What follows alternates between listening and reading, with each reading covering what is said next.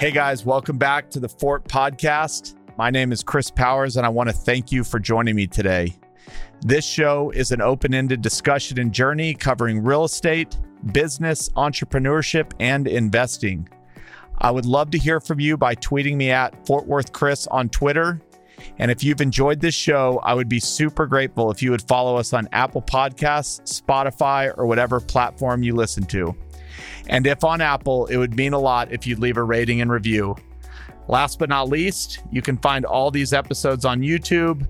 Thank you so much again for joining me, and enjoy the show. This episode is brought to you by Fort Capital. Are you a commercial real estate investment broker or anyone out there with an off-market Class B industrial deal between $15 and $100 million? Fort Capital offers industry-leading incentives, including a bonus, the ability to co-invest, and exclusive partner trips for those that close deals with us. Join Fort Capital's Deal Incentive Program today to be eligible for these incentives and more by going to www.fortcapitallp.com/connect. Hey guys, it's Chris, and today is going to just be me today. It's been a while since I did a solo episode. Got all the nerves that you get with a solo episode. Today, we are going to talk a little bit about incentives and kind of how we think about incentivizing. This has been a question that I've actually talked on the phone about recently with several people. And so I thought it would be good to maybe just formalize the conversation and put it out. And so our mission at Fort is to be the best real estate operator in the world. And when you really think about a great operator, there are no like magic tricks. Like maybe in the early days, there's some miraculous breakthroughs that you make. But as time goes on, you kind of start figuring things out. And what you really start to focus on is how do you do the same things a little bit better each day? So it's not that there aren't improvements that are made along the way. It's just not these wildly changing improvements. Like over time, it becomes these incremental improvements. But in order to have incremental improvements, you kind of have to incentivize incremental improvements. And if you're just incentivizing on the outcome of things, then you might be not really focused on the process. You're just focused on the outcome. And so the process has all this room to constantly change. And so today we're going to talk about how I've thought about and how Fort has thought about incentivizing the process and not just the outcome in some things that might be relatable to you in your real estate business, but also really kind of in any business. Okay, so when you're thinking about incentivizing the process, maybe one exercise to start with would be, and you find this actually more and more amongst good managers and bad managers, a good manager, the people underneath them understand what a good job looks like and a bad job looks like. A poor manager never really does a great job of letting people know that they manage what a good or a bad job looks like. They tend to be the managers that just know when things are going bad, but don't necessarily always know when things are going good. And a lot of that is just poor communication. So one exercise I think Fort does really well is we document and we understand what a great job would look like. If somebody in a certain role was doing a great job, we would know what that would look like and they would know what that would look like. And it would be, you could document it. There isn't this gray area, this ambiguity of, I think they're doing a good job. It's like, no, this is what a good job looks like. And if you know what a good job looks like and you do that good job over and over, the outcome of that job, what happens after that job is done, should be something positive. If somebody's doing what you consider to be a good job and they keep doing it over and over, but the outcome is negative, then either what you've designed as a good job is not actually a good job, you don't understand what the outcome should be, or in the case of owning a real estate asset, like no matter how good of a job you do, you own a lemon, you own a dud, something that's never really going to work. So I'm going to give you a hypothetical scenario that I think will ring true for a lot of people. And it's the question that I often get asked. And I'm so glad that I learned this from a mentor of mine. But the question's always, how do you incentivize, call it a property manager or maybe an asset manager? And this actually plays true to really any role in the company, but this is the one that comes up the most. Somebody that's managing a P&L where there's an outcome in the case of a PM or an AM, how much cash or NOI the property is creating. And so when I was first early on in my career, one of my mentors said, well, how do you think you should incentivize that, the AM or PM role? And I said, oh, well, that's simple. If the property's doing really well, then the property manager should get or the asset manager should get a great bonus. And if it's not doing well, they shouldn't. And he said, okay, fair enough. Now think about it this way. Let's say you have a property on Main and Main, and the property is just going to do well because of where it's located. It's on a great location. Tenants always want to be there. Everybody knows this property. It's not hard to fill up. It's easier to manage. It's just a great piece of real estate. What you'll find in this business is the better the real estate is, often the easier it can be to manage. And then you have a piece of property that maybe it's not in a bad location, but it's got issues. You bought it vacant. Maybe you're turning it around. Maybe it isn't as in a good of location, but it's not making as much money. So in those cases, you put your best property manager on the tougher property, and maybe you put someone who's newer in property management on the easier to manage property. But if you were just looking at financials, which one's doing a better NOI, you'd say, oh, well, the manager that's on the easier, the great asset that's gushing NOI, they should get a healthy bonus. And because that other property is not doing so well, they shouldn't get a great bonus. But that seems counterintuitive. Why would your best property manager be penalized because of the asset that they were working on? And why would a newer property manager be bonused more just because of the asset they were working on? And his whole point was, what you should really be thinking about when you think about, one, whether someone's doing a good job or a bad job, or whether someone is deserving of a bonus or not, is who's doing the better job.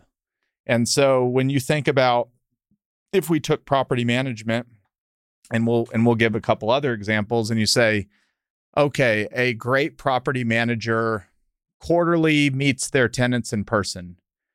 They respond to tenant calls within 24 hours. They walk the property monthly. They reforecast expenses and negotiate vendor expenses annually. They make sure that the roof is inspected annually and that the HVAC systems are inspected. I'm kind of making up a list of things, but you would say if a property manager was doing all of those things, they get their tenants to pay electronically rather than through check or cash. They are converting X amount of leases per month from gross to triple net. I mean, you can think of whatever you want to think about, but if you were to say, if all those things are true and a property manager is doing all of those things, then by nature, the property should be improving, or the property should be on its way to hitting, some goal that you've set for the property. If they're not doing those, so one, it's easy to say, did you do them or did you not? The property manager has agreed upon taking the role. This is what a good job looks like. So as a manager, you can say you're doing the job or you're not doing the job.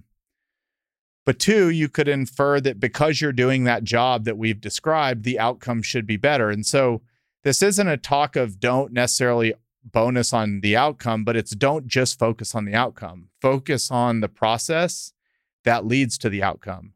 And if I tie that back to being the best real estate operator in the world, to really be the best operator operating, you're doing lots of little things really well, consistently over long periods of time. And so what you're measuring there is how well are we operating? And how well we're operating is how well are we doing all of these individual jobs? And do our people understand what a good job looks like and a bad job looks like? And when we're talking to them, it's easy to have a discussion of, you're doing a great job or you're not, and here's why. We've listed out 20 things that should be done in this job, and only 15 of them are getting done. And at the very least, it opens up conversation to say, these 5 things that you're not doing, let's talk about why they're not getting done. Maybe there's a very logical reason, or maybe there's not. So it creates a great rapport between manager and their counterpart. It creates a great way to know if the process is being followed. And it creates a great way for managers to incentivize on that process. So at the end of the year, it's easy to go in and say, bonus achieved because quarter after quarter, we continued to do these things well. And it's those conversations in the interim that would say, I'm not doing these things, but here's why, or this is one thing I learned. Okay, we'll add that to the job. We realize now that if we do this, we're even better as a property manager. And again, you're hoping that by continuing to incentivize the job and following the job, that the outcome would be great. And you're not just looking at incentives of which property is doing better. Because as we just discussed, you could have your best property manager on a tougher property, but that doesn't mean they shouldn't have the same bonus potential as maybe a rookie manager that's on an easier property. But you could take that to underwriting. If we underwrite the same way every time and go through the same process every time, we should generate quicker decisions on how we make deals. If it's taking a long time to make a decision on a deal, when you think of a brand new analyst that comes in versus a seasoned one can get to an answer in a day. A rookie might take a week. Really, the difference being the rookie doesn't fully know the process. They haven't seen enough reps yet.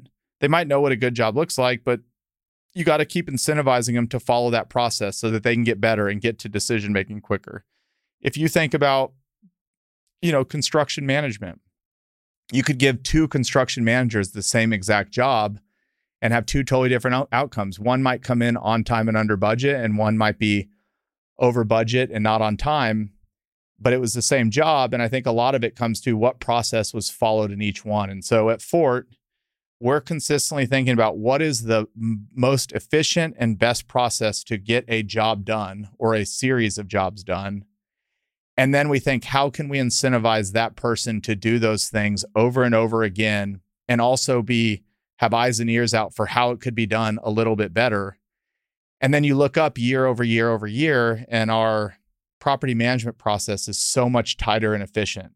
It drives more income to the properties. We're able to make decisions better. We're able to keep costs in line without expending more energy to do those things. The amount of deals we can underwrite 10 times more deals with the same amount of people because of the process we follow. Our construction jobs are taking much shorter time, and we're staying on budget way more consistently. And some of that has to do with scale, but most of it is this institutional knowledge of this process. And the quickest way to get to a great process or a great outcome is to keep incentivizing your team to come up with a better process, which again is never going to be these huge moonshot breakthroughs. Maybe every now and again you figure something out or a new software comes out. But for over long periods of time, greatness is achieved by little things done really well and just small incremental improvements. And so I said today's episode is going to be short. When you're thinking about how to incentivize people, I hope this adds a little value in how you think about that. It's how we've thought about it at Fort. It is what is helping us on our way to becoming the best real estate operator in the world. Thank you so much for continuing to join me on this journey, and I'll see you next week. Hey everyone, it's Chris here again. Thank you so much for joining me on this journey. If you enjoyed the show, please follow the show on Apple, Spotify, or subscribe on YouTube. Thanks again, and I'll see you on the next episode. Chris Powers is the founder and chairman of Fort Capital LP. All opinions from Chris and guests of the Fort podcast are solely their own and do not reflect the opinions of Fort Capital LP. This podcast is for informational purposes only and should not be relied upon for real estate or investment decisions. The Fort with Chris Powers is produced by Straight Up Podcasts.